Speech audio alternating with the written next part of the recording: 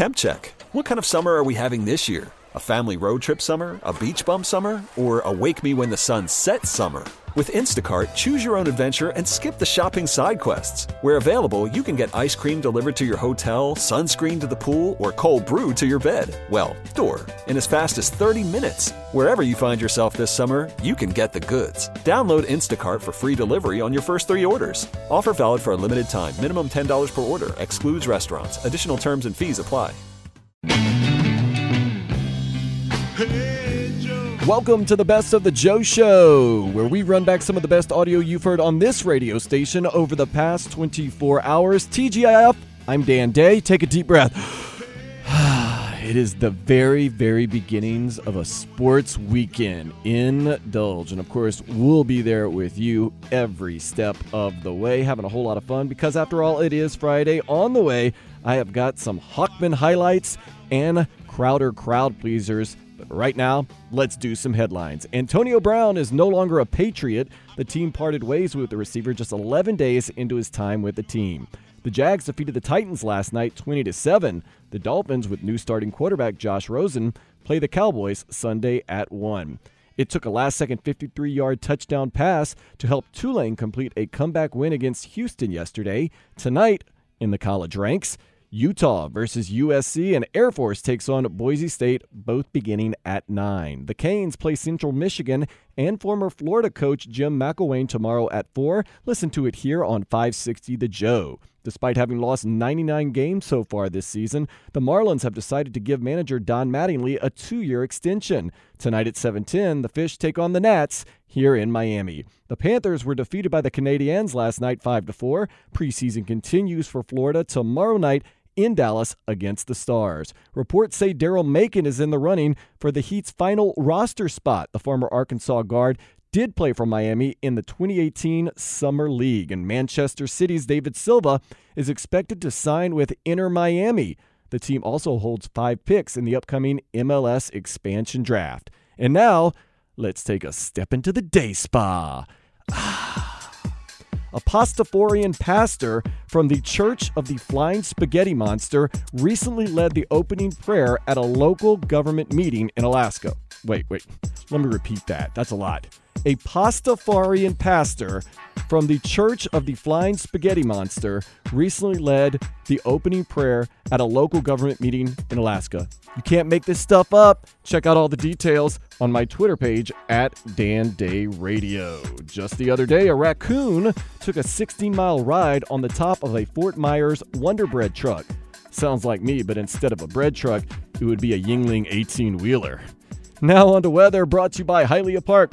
Tonight's forecast calls for rain with temperatures in the low 80s. Visit Hialeah Park Casino every Saturday and win your share of $10,000 in giveaways.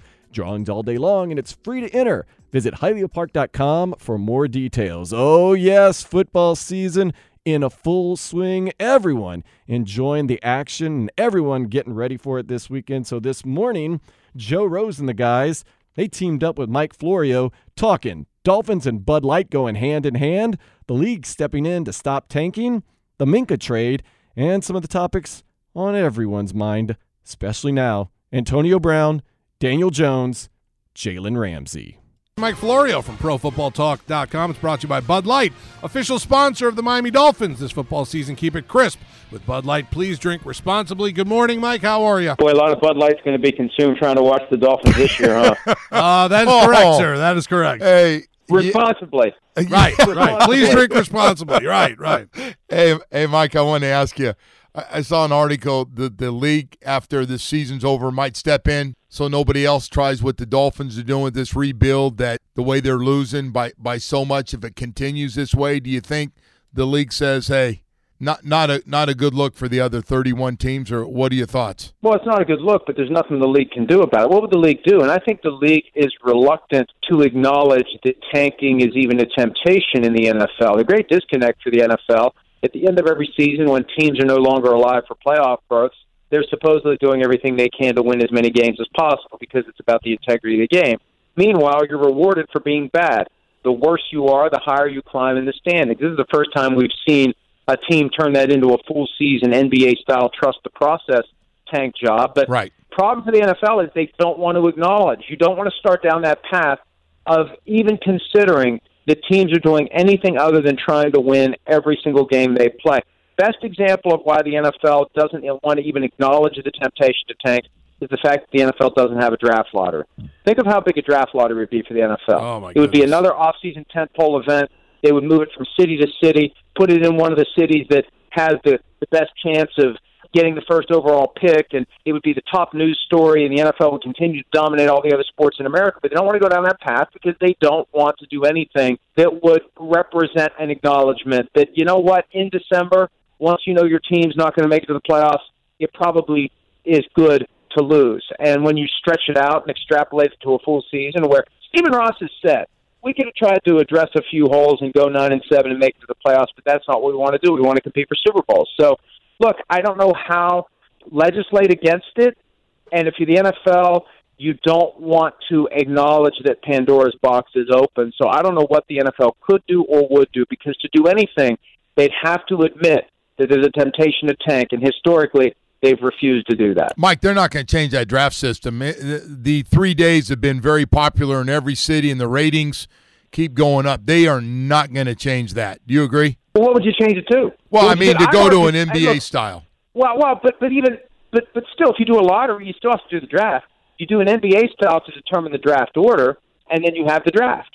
So I think it would enhance the draft. A draft there is every reason for the NFL to have a draft lottery with weighted balls based upon how bad you are, and it's not a lock that if you're the worst team, you're going to get the first overall pick. But it just acknowledges that there is an incentive to sink. That's what the NFL has now, is a firewall between doing everything you can to win football games from September to December and, hey, look at this, here's the draft order, and it's great to have the highest possible pick. And there's never an acknowledgement of how the team got the highest possible pick.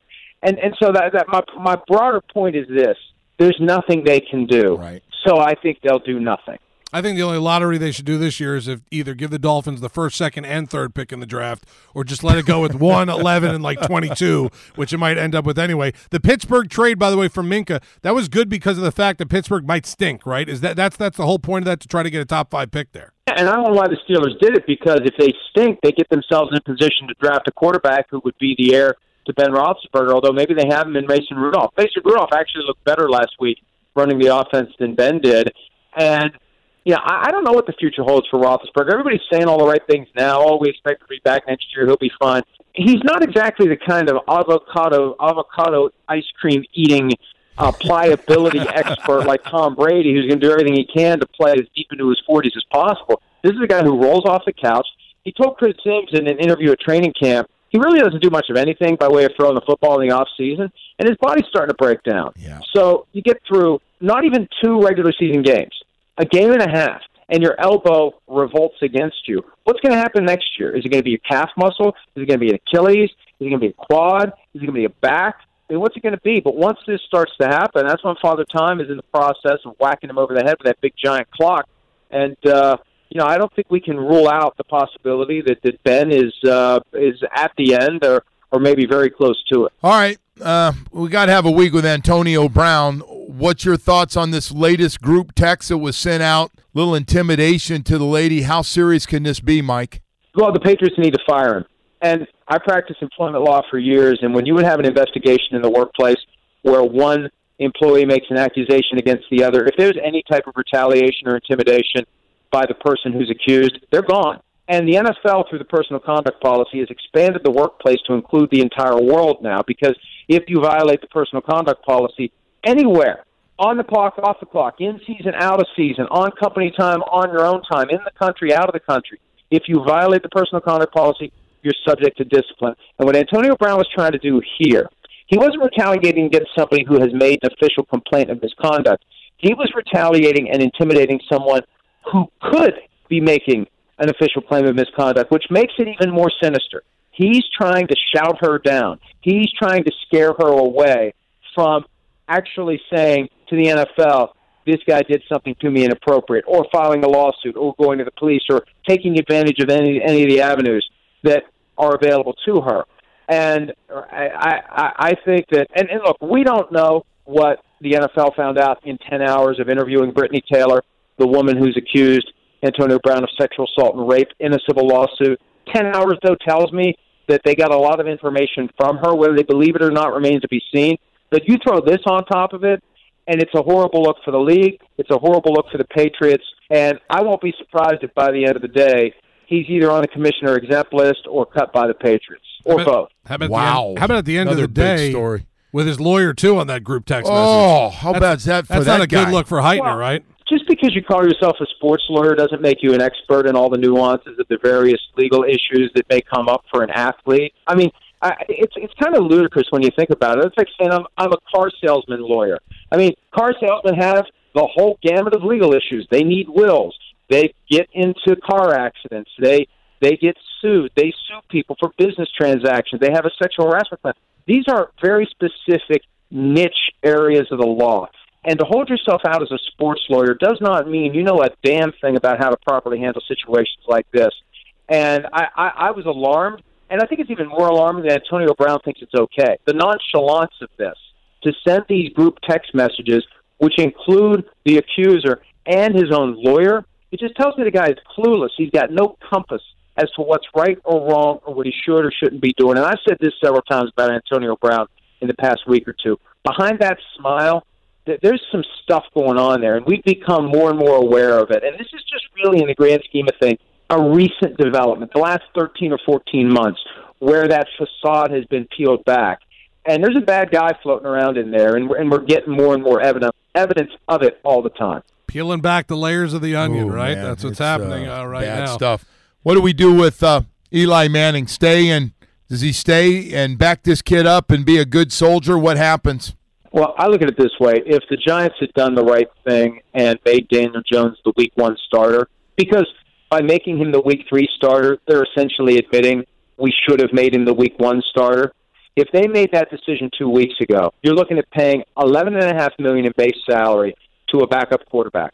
And that salary becomes fully guaranteed Week 1 if you're a vested veteran with 4 or more years of service. It's the termination provision pay of the CBA. Eli Manning would have been entitled to all that money, and he is now. He's entitled to all of it if they cut him. I still think they need to just move on from it, whether it's a trade where they pay part of the salary, right, whether they just cut him and bite the bullet, whether he retires. It's amazing to me how divergent the opinions are on this topic, because people think that the Giants owe it to him or something like that. That's how they got this problem in the first place. They don't owe this guy anything. They have cut countless guys who were part of their 2 Super Bowl teams. In fact, Eli's probably the only one left, right? At some point, you got to pull the Band-Aid all the way off. And right now, they're walking around with a Band-Aid that is half off and half on, right? Because it hurt to pull off half of it, and they don't want to go through the pain right now of pulling off the other half. So they're just going to let it dangle for a while. That's not good for anybody. It's not good for Daniel Jones. And you know what's going to happen?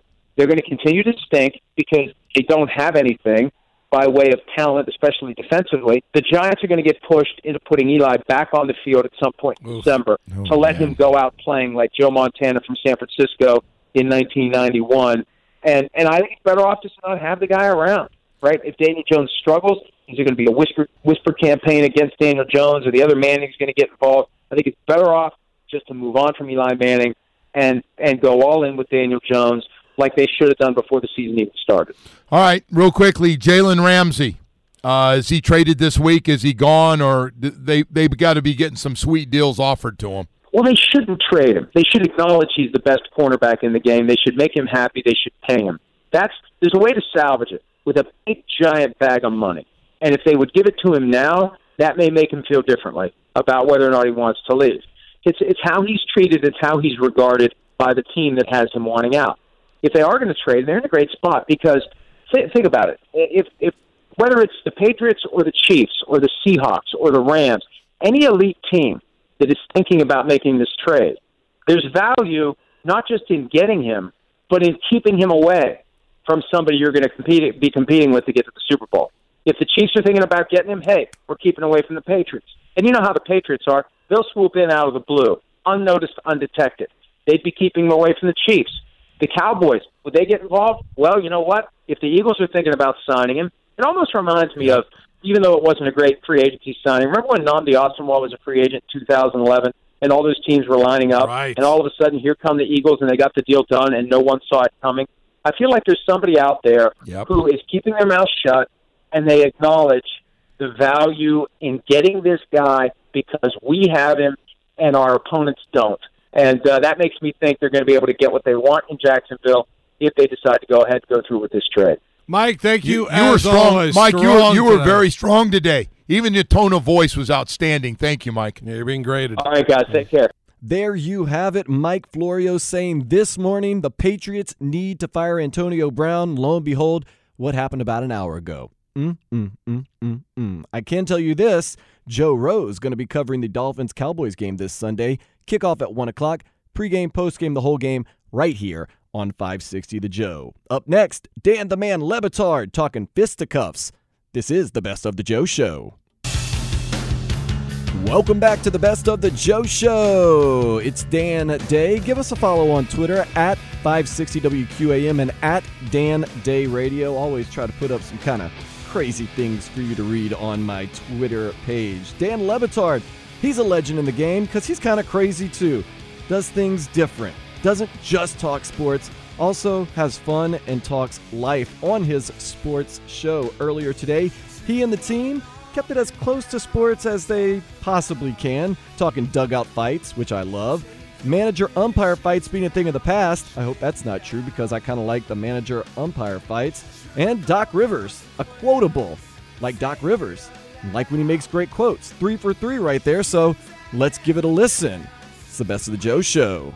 I think maybe I'll start every show this way from now through the end of time. The thing that Stugat says as the microphones come on, our show has started, but he feels the need to launch something into the shipping container right before we've started that isn't interesting to anybody.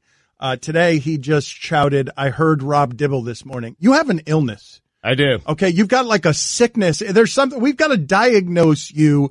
What is the context of you shouting at them? I heard Rob Dibble this morning. Dibs. The open there had Rob Nen. Mike was talking about Rob Nen, and I just wanted to let Mike know. And I think everyone was excited that I heard from Rob Dibble this morning. I'm certain everyone was wondering, what happened to Dibs? Used to work at the network. Now he works at a local affiliate in Hartford. How about that? Didn't he get into a fight with Lou Piniella? Wow. Hey, I believe he did. Legendary fight. Yep. Why were you listening to a local Hartford affiliate? Because I was listening to Golic and Wingo on the drive in. They have this eliminator pool going on, which I am a part of, and Rob Dibble is also a part of it. And so Dibs had to make his pick, and therefore I heard Dibs. Hey, Dibs, weren't you concerned? All right, thanks, Stugotz, for all of that. Feel free at any point to do your actual job here when the microphones go on. Hey, look, you can't deflect on him. You went there. It's right. not, well, no, because it's distracting. It's not merely that he doesn't do his job as the microphones start. It's that he keeps you guys from doing your job because he's shouting things like that into the other room that require explanation. I want to know from the room. You guys heard it. There was no back and forth. The show had already started. You guys tell me what the honest reaction was in that room to him shouting in right as we're starting to try and do our job. You guys tell me what the honest reaction was to hearing, I heard Dibs this morning. I had him tuned out. I didn't hear it at all. Is it the same for all of you? No. Yeah, basically, yeah. I thought that he said I heard Rob Riggle this morning, and I got really excited, and then I put it together, he said Rob Dibble, and I was less excited, but still excited. Thank you. Riggs. A smile washed over my face because then I began thinking about that time that Rob Dibble and Lou Piniella fought in the clubhouse. too, man. Lou Thank Piniella you. in full Thank uniform. you. Can you imagine Thanks. if that Thanks. happened today? Thanks. And now I'm watching the video, and Lou Piniella was about to get dragged by old Dibs. That's why I do it, Dano. I mean, listen, it's just a conversation amongst friends. I mean, You do it I see you because- trying to break me in this room up, and I'm telling you, there's a bond there that cannot be broken. Yeah, except for Roy, who They don't listen to you. That's the bond. They've learned to, half of the room has learned to tune you out. The other one hears you wrong, and one of them has just sort of grown immune to your perpetual peppering. What are you watching? The fight in the dugout? Billy says he's never seen the fight. Oh, It's are a you good fight. kidding me? Billy, hold on a second. Call it up on YouTube and watch this fight between Piniella and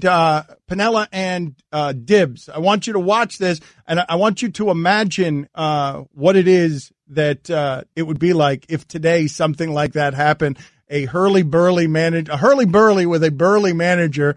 Lou Piniella, he perpetually as a player had the red ass, like always did. He just perpetually. Oh, man, he was always mad at everybody, and he decided he was going to attack one half of the Nasty Boys. Several things made me laugh out of this. Piniella's in full uniform. Dibble's in tight blue jeans. There's a guy wearing a Flex All 454 shirt. And at the end, Piniella's saying, "You don't want to be treated like a man." Sweet Lou. And is that Eric Davis with that's Eric Davis. Eric Davis had one of the great, I think, rookie seasons of all time, and then kind of flamed out afterward. Is Sweet Lou like an ironic nickname for Lou Piniella? I don't know how I think, was it his swing? Because he was a very solid 300 hitter, in today's day and age, didn't hit enough home runs for his size. In today's day and age, he wouldn't be much of a player. Certainly that body type wouldn't play much today, I don't think. And so he decided that it was a good idea to just charge headfirst into his crazy reliever who was standing in front of his locker. It's like one of those, calling a big guy, a heavyset guy, slim. One of those sarcastic nicknames. Then I went down the Google wormhole and I found, why was Tiny Archibald called Tiny? Was he tall or actually tiny? And he was 6'1", same size as Bob Cousy. So why did they call him Tiny? Right. Was Speedy Claxton fast? He was. Yes, he was. Good job, Stugotz. Excellent work. Thank you for confirming my report. Piniella, You got it. By the way, Sweet Lou, Dan, just so you know, 291 career hitter, 16 seasons in the majors, had 102 home runs. So it was a sweet swing. Guillermo, have you remembered Piniella's throwing of second base when mad at an umpire? You do remember that when he was a manager, right? Yeah, we were talking the other day about it. That's the part of baseball that I miss the most is the fact that there's no arguing with umpires anymore because of replay review. That is the one thing, aside from the fact that, whatever, they're looking through very slow things and any call that could go either way, it's, super precise now. Aside from that, replay has ruined the fact that you can't have managers run on the field anymore, grab bases, throw bases. You missed that. I think we all missed that, don't we? Even though it was one of the silliest things in the world. Oh, it was one of the best things in An baseball. old man dressed like the athletes running out onto the field to argue a call that was rarely overturned. But I feel like Aaron Boone and Brett Gardner have been arguing with umpires the entire season. Bobby Cox would be thought of so differently if he managed in today's era. He would just be a frumpy old guy as opposed to the fun guy that's going to get ejected 17 times a season. It is. So you miss it too? You miss I do. Put it on the poll at Le Batard Show. Do you miss the arguing with umpires? I always wondered with Bobby Cox going out there, what is the thing that he did? Because there was always one thing where it was like... Oh, it had to be a word. That's what I'm saying. He knew what the word was. I'm always wondering what that word was, Yeah. and when he decided, now's the time to drop this word in. Because you'd see him going, and the umpire's putting up with it, and then he gets to the point, and it's like, you're out of here, Bobby. There's absolutely an unwritten code between umpires and managers. I think... Was it Major League that chronicled this, or was it a different movie that there are certain words you cannot say to an umpire? For some reason, I think it's Bull Durham. I think Bull Durham is what it was. All right, the wormhole has continued, and now I'm just watching Carlos Zambrano highlights. This dude was out of control. Yeah, when Lou Piniella's telling you to calm down, he almost killed Michael Barrett. Is that who we think of when we think of dugout fights? Is Carlos Zambrano the first guy? Papelbon, Price. Dugout fights. Jeff Kent. Jeff Kent is a good one. Jeff Kent is the guy I think of for dugout fights. Chris Davis for a younger generation.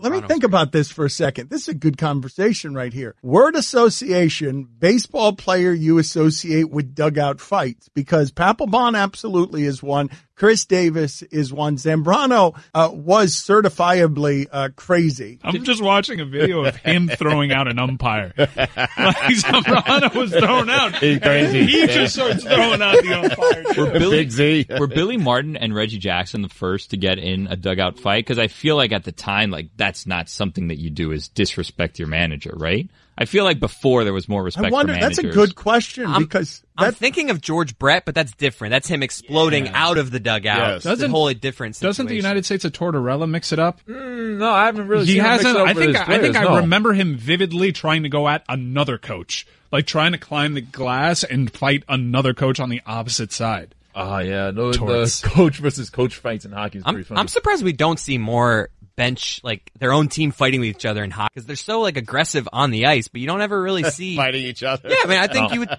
see that in practice. That happens in practice a lot, actually. Interesting hockey analysis right there at the end. Did anyone have an answer to my dugout fights question, though, which is what we were talking about? You know, the George Brett incident was protested, right? And I'm pretty sure that they said, you know what, we were wrong, and they restarted the game. They did, there. yeah. I think Don Mattingly was playing second base in that game. Yeah, they restarted the game. They absolutely made a different ruling in the Pine Tar game and made the Yankees and Royals play the bottom half or the ninth inning. Roy totally undersold the United States of Tortorella. Dude is a serial fighter. I'm watching a video in which he's in a tight hallway going at all the Calgary Flames. Yeah. Aren't you glad I brought up dibs? Oh, apology, anything? I have the first dugout fight going back to 1974. I'll keep searching. How did you guys like Doc Rivers talking about all the Kawhi stuff? The quotes were pretty spectacular. Like, he really let you look in on exactly how and what was happening with the Clippers. He's already walked it back. Oh, I'm sorry. He says that they gave Kawhi Leonard a list to pick from of players, and now I already see the spin. We shouldn't have done that. Wait a minute. He's walking it back. Here are some of the quotes. He's apologizing. We shouldn't have done that. We shidn't have given him a list. We didn't even know if we could get these guys. Yeah, but what kind of apology is it when tampering? He's already been knocked. I know, but when he says according to Arash Markazi, the thought of Kawhi Leonard on the Lakers was too much for Doc Rivers. Steve Ballmer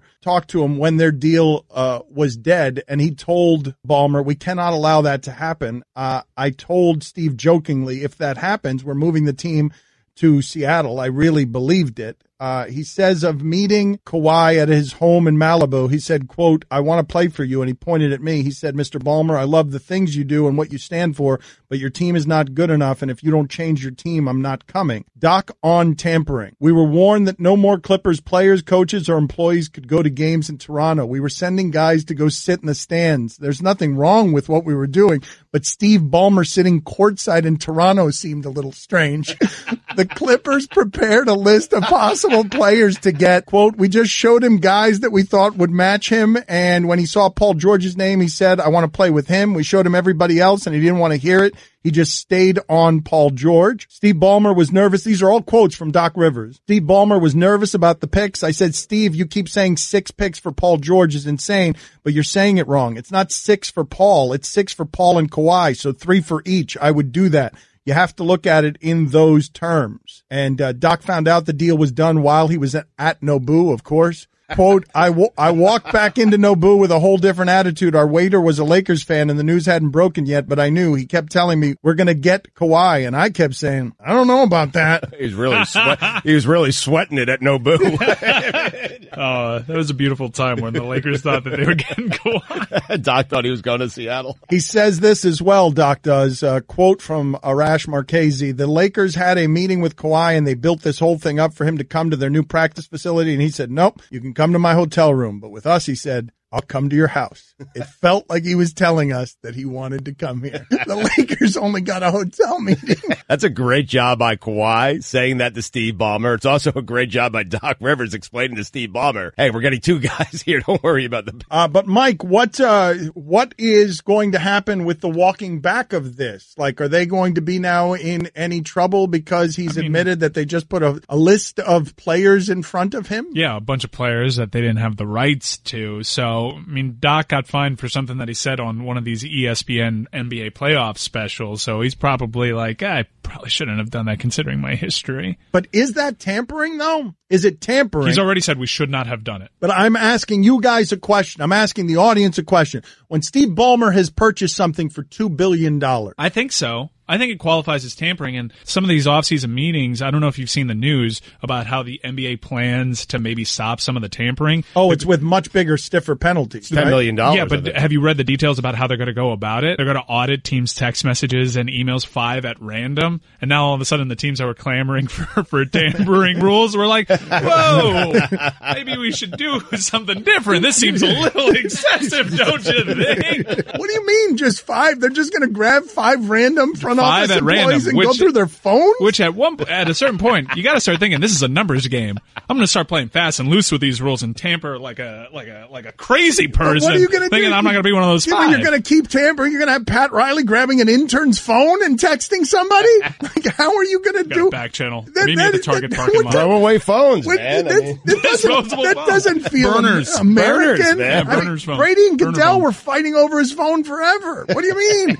You want my phone? No, I'm not giving you my phone. Do you know what's in my phone?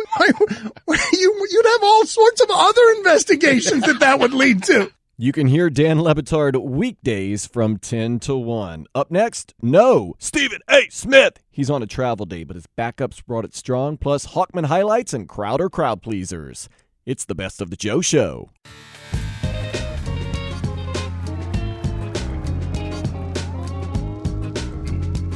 The Best of the Joe Show, where we run back some of the best audio you've heard on this radio station over the past 24 hours. I am Dan Day on a Friday.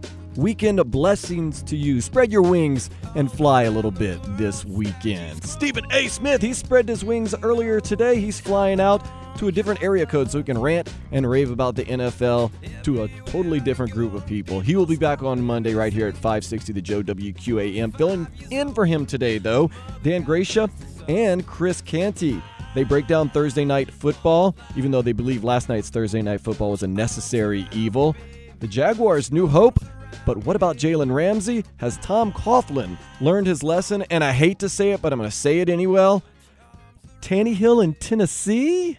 And I mean, the Thursday night football games, say what you want. It is what it is. It's a necessary evil to some. Yeah, I'm actually happy that we got it out of the way. We got it out of the way. We're getting it out of the way here. But, you know, not only was it you and I and everybody else who was home watching that game last night between the Tennessee Titans and the Jacksonville Jaguars, which, by the way, doesn't that seem like it's becoming an annual occurrence? Like, you get a Titans-Jaguars game on Thursday night, like, every year. Yeah. Right? I mean, that is a staple. That's the one the NFL really wants to put out there, right? Early in the season, get it out of the way, as you said here. And it wasn't just us. You even had the great Tom Brady chiming in on some of the festivities last night with that game. Obviously, the penalties are a big theme again. Way too many flags on the football field, as we've seen far too often here in the National Football League. And guess what? It's a problem that's probably not going away anytime soon. No, it's probably not going away. And then when you look at coaches and their conservative approach with their starters during the preseason, it's like the first quarter of the season, the first 4 games are an extension of the preseason. And that's why you see a lot of sloppy football. It takes a while for those starters to round into midseason form. And so on a short week, Thursday night game against a divisional opponent, the team that probably keeps themselves out of negative situations, the team that doesn't turn the ball over, that's probably going to be the team that puts themselves in position to be able to win those games. And it's not just the penalties, too. I think there's also probably a connection there with the injuries and these guys that are going down so frequently early in the season, because you said they're not getting as much work necessarily in the preseason, maybe as it was accustomed to when you were playing, and even before that. It's a different time and it's a different world right now. But let's get into it here, because it's time for Straight Talk. And when you put aside all the other nonsense, okay, there was a game to be played. Give the Jaguars credit. They came out, they punched the Titans in the mouth, and they were able to hang on for this victory. And Gardner Minshew, the legend of Gardner Minshew, grows again. He gets a victory on national television, prime time, and by all accounts played a pretty good football game. And I know that when he came out of college, you know, he's the type of quarterback, and there have been a lot of others in his shoes that come from a pass-happy offense like he played in for Mike Leach up there at Washington State, and they don't think that translates well into the NFL. Here's the bottom line, Chris. Gardner Minshew throws a good football. Okay, I don't care where he came from, and he's proving here in just a short amount of time he is a capable NFL quarterback, and the Jaguars are benefiting. Well, I hate to use the term game manager because I know a lot of people lean back on that as a crutch, but I mean, that's essentially what Gardner Minshew has done for this Jacksonville Jaguars team.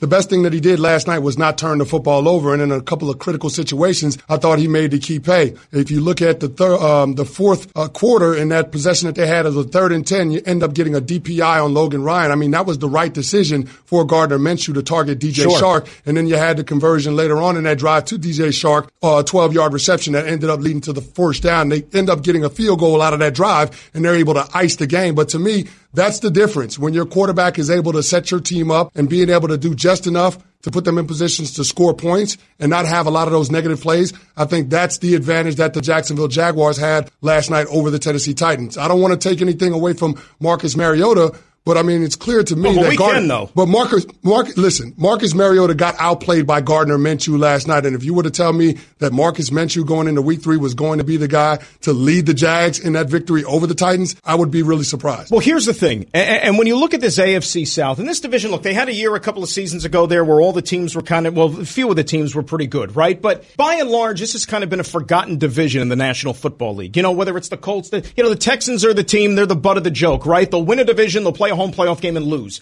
That's what the Texans were, for example. But now you look at this division again, and I think with a variety of circumstances, I don't think any team is running away with this. So if you're the Jaguars in this situation, and let's not forget, they aren't that far removed from a team that was this close to going to a Super Bowl. Nick Foles is going to be out here for a little bit because of the injury. Mm-hmm. Gardner Minshew, I think, is capable enough, if the defense is going to play as ferocious as they did last night, where they're going to sack the quarterback 9 times and just be in their face nonstop, they're going to be good enough, I think, just to hang in this thing when Foles is ready to go, because I don't think anybody's running away with this division the way things are stacking up. No, I don't think anybody is running away from this division. Now you have to look at the Houston Texans as probably the favorite. If they can keep Deshaun Watson upright, to win the division title. If they can keep Deshaun Watson healthy, and I know that's a big if, but in looking at the Jacksonville Jaguars, the identity of this team is going to be the defensive side of the ball. I mean, it's going to be Calais Campbell and Josh Allen and Yannick Ngakoue putting pressure on the quarterback, and then Jalen Ramsey and A.J. Boye anchoring the back end of that defense. That's what's going to have to lead this team if they're going to try to compete for a division title and a potential playoff berth. But the one thing that I have serious concerns about with this Jacksonville Jaguars team is whether or not these guys are buying into what Doug Marrone is selling. I mean, the headline for this week with the Jacksonville Jaguars was the news about Jalen Ramsey and that blow up that they had in Houston last weekend in that matchup against the Texans. And then you couple that with the decision that Doug Marrone made at the end of that game to go for 2. And then you look at the play call when he decided to go for 2 with giving the ball to Leonard Fournette on a running play. You have to scratch your head and you wonder whether or not Doug Marrone is doing what's in the best interest of all of those guys on that football team. I mean, last year, this was a Jacksonville Jaguars team that quit on the head coach. And the reason why they quit was because they didn't feel like the quarterback play, Blake Bortles, was going to be good enough to give them a chance to be competitive week in and week out. So I'm wondering right now, was this win enough to kind of smooth things over in terms of Doug Marrone's relationships with his players? I don't know about that because, look, it's still a long season. And you've got to win. It's a Thursday night, and it's something that, look, you got to break into the win column at some point. They did that here. You mentioned Doug Marrone, though. You also have a guy upstairs in Tom Coughlin who is, again, of this old-school football mentality. And a lot of the animosity that's harbored right now in that organization as far as Jalen Ramsey is concerned, it's from comments that maybe a Tom Coughlin made. At least that's what we're led to believe, or what he said on the podcast, right? Like other people higher up in the organization. You know, and Tom Coughlin was a guy, you know, you played for him,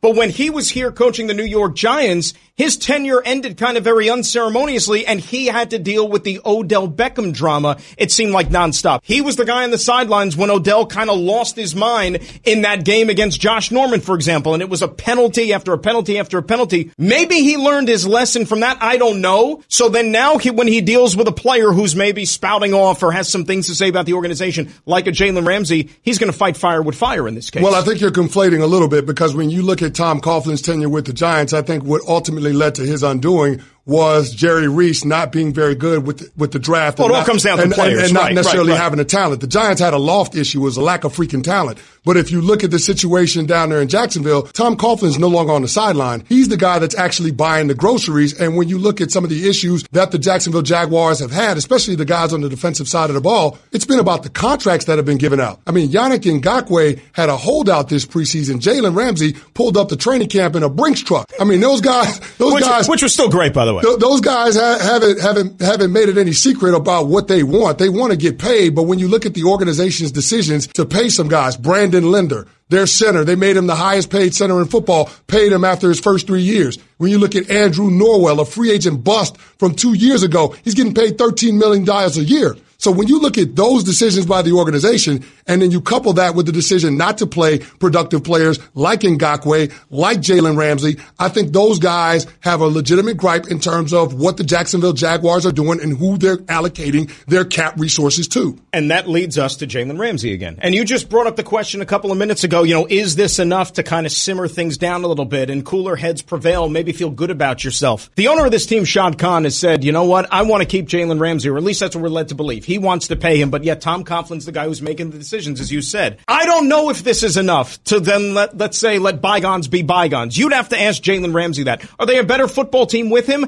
Absolutely. Is he an impact corner? Absolutely. He's as good as there is in the game, and he can help a lot of other teams out there, Chris, if not the Jacksonville Jaguars right now. I think when push comes to shove, if I'm Jacksonville, yes, it helps you keeping him on your football team, paying him for the foreseeable future, but don't you think you could probably get a nice haul in return, too, from somebody out there? At least the first-round pick and then some. No, absolutely. I mean, the Jacksonville Jaguars have kind of floated it out there that the starting price is 2 first-round draft picks. Now, I don't think it'll be a Khalil Mack-type haul for Jalen Ramsey, but I do think it's a first-round plus. Right. I do think it's legitimate to ask for a first-rounder and then maybe a second-round pick and then a mid-round pick. I think that's probably where this will end up landing if they do indeed decide to trade him. But if I'm the Jacksonville Jaguars and I know how my football team is built, the way I'm going to win games is by my defense being able to keep games close. I mean, I'm already on my backup quarterback. I'm just trying to tread water until Nick Foles comes back. But even then, there's a question mark on whether or not Nick Foles is going to be capable of elevating the play around him with all the other guys for a sustained period of time. So, I mean, if you're the Jacksonville Jaguars, it's going to have to be defense that wins the day. And Jalen Ramsey gives you a lot of different options if you're a defensive coordinator in terms of the different blitzes, the different varieties that you can throw at opposing offenses. And this is no knock at all on Nick Foles. You brought it up, though. And he's a Super Bowl MVP. The guy, wrote one of the great Cinderella stories of all time, what he was able to do with that Eagle team a couple of years ago. But let's remember, Chris, he took over a Super Bowl-ready team. You know what I mean? Carson Wentz had that team on the fast track to doing some great things. So he just kind of had to step in and not mess it up. Last year, they were still a good football team. When he took over late in the season, he won him a playoff team. Got an aid, a little bit from the kicking situation there in Chicago, but still. But Nick Foles is also a guy who has not proven that he can even stay healthy and durable for a full season and put up these productive numbers, and that would be the concern I'd have if you're Jacksonville. On the flip side, though, let's go to Tennessee real quick, because I think it's a valid question. You brought up Mariota a few minutes ago. This is a huge season for him. It's a huge season for Jameis Winston in Tampa Bay. They both came into the league at the same time. This is put up or shut up seasons for a guy like Marcus Mariota. And the fact that we're 3 weeks into the season and we've already heard Ryan Tannehill's name potentially of going onto the field and taking over the reins of this offense, that would leave me a little bit unsteady if I'm a Titans fan thinking about the overall future of my quarterback. Yeah, that was the word on the street during training camp, that Ryan Tannehill is pushing Marcus Mariota. Those are words that no head coach wants to hear when you're talking about what your QB1 situation is going to be once you kick off the regular season. But the fact is that the Titans organization made a significant investment. They drafted Mariota with the second overall pick 5 years ago, and now they're just going to see whether or not he can be the guy to lead them into the future. Now, you're talking about a team, despite the deficiencies on the offensive side of the ball, they've won 9 games each of the last 3 years. Right. So, I mean, they've been right there in the conversation for being in the playoffs once we get to the last month of the regular season. But the question is whether Marcus Mariota is going to be worth the investment that you're going to have to make in him in order to keep him as your starting quarterback. I mean, starting quarterbacks, you're talking about paying them north of $25 million a year. I don't know. Do you think Marcus Mariota is worth that kind of money? If you're asking me right now, what is this, on September the 20th? No. Like, if I had to make the decision by 3 o'clock this afternoon, the answer is no. I have not seen enough. And you said 9-7. What happens if you would have had better quarterback play along the way? I mean, you think about this team. If I ask you, what's the identity of the Tennessee Titans offense? It's a strong run game, right? That's it. Strong run game more than anything else. Derrick Henry. Bingo. Derrick Henry, and every now and again, an explosive play to Delaney Walker in the passing game. Exactly. So if I had better quarterback play, don't you think maybe those 9 wins goes up into double digits, 11, 12? Now look, Taylor Lewan is a big absence. You saw that last night too, the way they just teed off on him, and that's a big piece you're missing from the offensive line because of the suspension here. But right now, and this is a pretty big body of work, we're talking 4 or 5 years here. I need to see more. If I'm evaluating Marcus Mariota and I'm the one that has to make the decision, am I going to open up my checkbook and give this guy a lucrative multi-year contract and pay him in excess of $20 million a year? I need to see more. Well, here's the thing. When you decide to pay him that money, you're going to lose pieces elsewhere on your team. Absolutely. The Tennessee Titans they have a solid offensive line. They have a difference maker at tight end. They have a difference maker at running back. We'll see what that receiver group becomes with Corey Davis and A.J. Brown. But you look at the defensive side of the ball, and that's the side of the ball that's really kept the Tennessee Titans in a lot of games the past 3 years. And oh, by the way, the identity of your head coach, he's a defensive guy. Mike Vrabel playing all those years for the New England Patriots. So you know that he wants to have a really strong unit on that side of the ball. So I look at it from this standpoint. Is Marcus Mariota worth costing me pieces elsewhere on my team? Right now, I don't think the answer to that question is yes. I think it's a no. And unfortunately, the Tennessee Titans are going to be faced with that decision after this season. But you also have to look at it from this standpoint. What are your other options? Right. I mean, that's the other thing about it, because if Marcus Mariota is not your guy, then all of a sudden you're talking about Ryan Tannehill or somebody else that's going to be in the free agent marketplace. And newsflash to sports fans, quarterbacks, guys that are true franchise quarterbacks, they're not in the free agent market. No. Teams don't let those guys go. So, I mean, you're going to talk about slim pickings once we get to next offseason. So the Tennessee Titans are in a tough spot. They're in a bind right now, and that's why this is such a big season for Marcus Mariota and for that organization. Real quick, going to give you the rundown weekdays here at the radio station. Mornings from 6 to 10, it's the Joe Rose Show. From 10 to 1, Dan Lebitard. 1 to 3, Stephen A. Smith. 3 to 6, Hochman and Crowder. Last night, I actually hung around the radio station a little later than normal and teamed up with the executive producer of Hochman and Crowder, Alejandro Solana, to put together some Hochman highlights and Crowder crowd pleasers. If you heard it an hour ago, you know you want to hear it again. If you did not hear it, it is must-listen radio, so I'm playing it for you right now. Hochman. Crowder crowd pleasers. Gambling is a lot more fun when you're winning. Hochman highlights. I remember I got a brain of an elephant. What a Crowder crowd pleaser.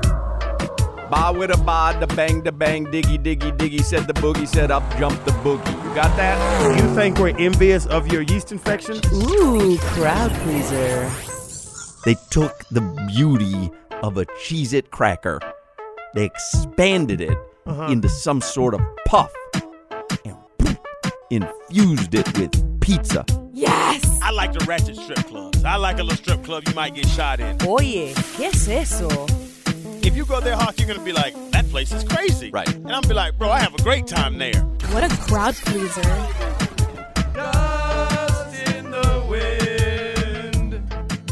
All we are is dust in the wind. I'm pleased.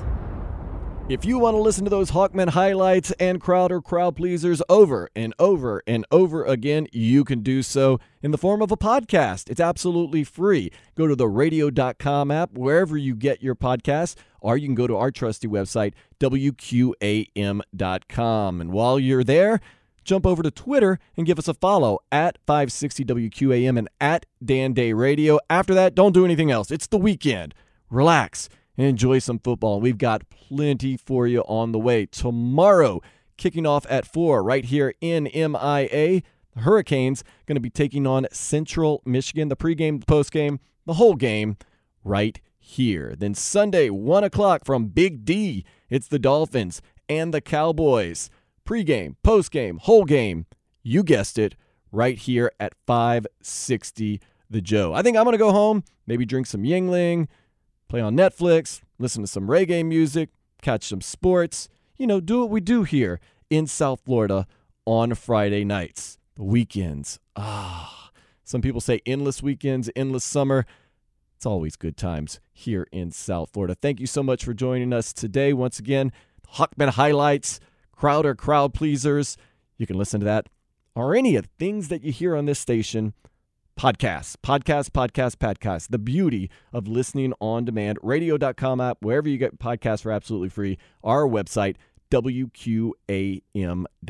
Those Yinglings are calling my name. Sports calling my name too. Till it be Monday, I am Dan Day. This is the Best of the Joe Show. Later, slug. TuneIn is the audio platform with something for everyone. News. In order to secure convictions in a court of law, it is essential that we conclusively. Sports. Shot clock at 4. Doncic. The step back 3. You bet. Music. You set my world on fire. Yes, and even podcasts. Whatever you love, hear it right here on TuneIn. Go to TuneIn.com or download the TuneIn app to start listening.